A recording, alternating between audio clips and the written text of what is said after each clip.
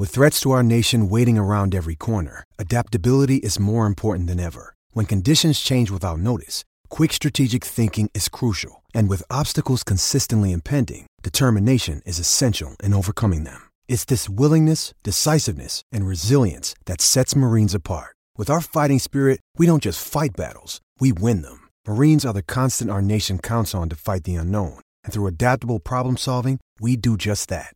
Learn more at marines.com.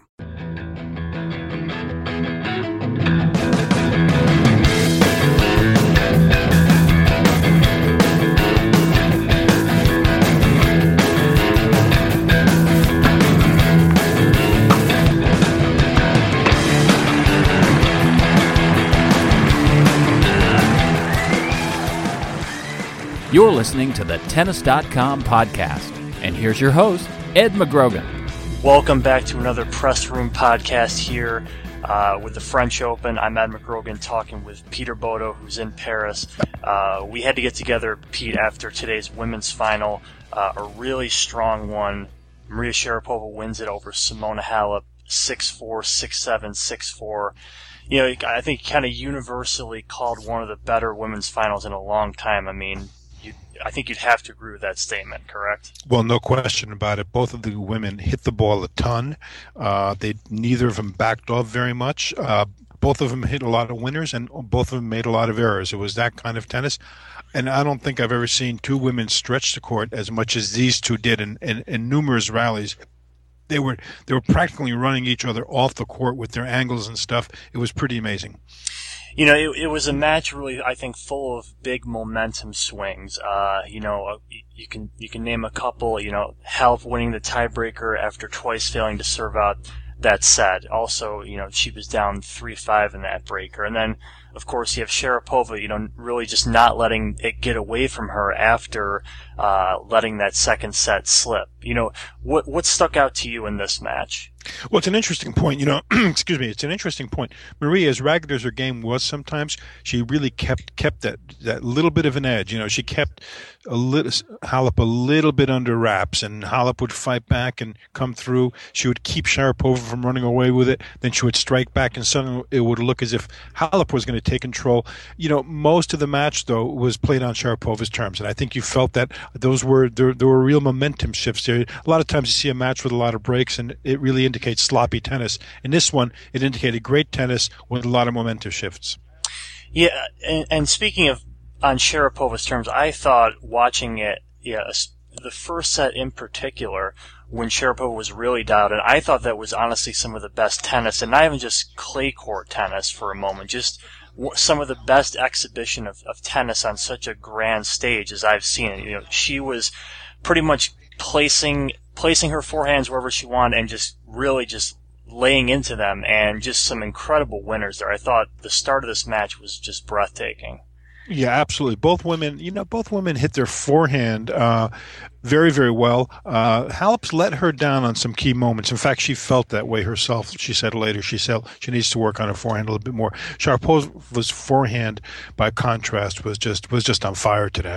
If you look at how many, I kept, as I wrote my story tonight, I kept saying, gee, look at this, all these little points I'm describing end with down the line winners. So down the line winners are always, that's gold for a player. So that's a pretty good indication of how well these women were playing. Halep's backhand was very, very solid. I think one of the big differences was the serve. Halep just cannot get too many free points with that serve, and Maria likes to really step in and wail on that return. I think that hurt Halep in the long term.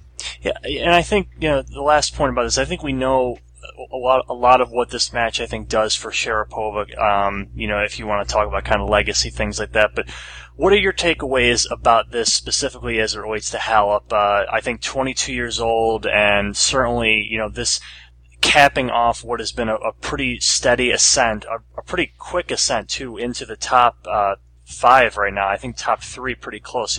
What are your takeaways as it relates to her?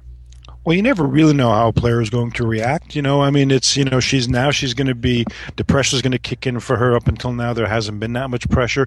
She's won a lot of her tournaments have been smaller events. So now people are going to be looking at her as somebody who's, a legitimate top 5 player. She's, I think, going to go up to number 3 after this tournament. So she's going to have to really consolidate this position, keep beating the people she needs to beat, and keep playing it at this level. She's actually going to, as she said, improve that forehand. I think her serve is always going to be a little bit dodgy. Although, it's kind of surprising, but her maximum speed was, pretty close to Sharapova's, at least on their individual serves that went at maximum speed. So, she's got her work cut out now too. She's gone to another level with this. As we are under T-minus 18 hours till Nadal and Djokovic, let's get a couple quick words in on that. Yeah, you and I both picked Nadal to win this match. Is it more a case of I made you pick somebody to win the match, like a 51-49? Is it really, as kind of close as I think most people say? Or do you think that Rafa definitely has a distinct edge at the moment? Well, I shouldn't say really a distinct, not a really jump out at you kind of an edge. I think the way, Novak's finish in his semis was not real promising. He complained a little bit. He said he felt sick. He didn't want to say why, so he didn't feel he played that well. So it's, he's kind of bummed out after the semi, while Rafa goes and plays maybe one of his top 3 matches ever on clay. So that sets Rafa up nicely. And I do buy into the theory that, the weather's going to have something to do with tomorrow. If it's a bright, hot, sunny day like it was today for the women, Rafa's going to be very tough to beat, I think. And that is the forecast, is what we're hearing from out there? Yes, the latest I check is possible thunderstorms, but they had been calling for that today too. All right. Yeah, well, we will see. And like I said, a lot more on Nadal and Djokovic from Pete and everybody at the Tennis.com team at Tennis.com, of course. So, Pete, thank you. And we will be reading your report tomorrow on, obviously, quite a match we have coming up. So, for Pete Bodo, I'm Ed McGrogan, the latest Press Room podcast here on Tennis.com. You've been enjoying Tennis.com's weekly podcast. Thanks for listening. For all the latest news and events, head over to Tennis.com.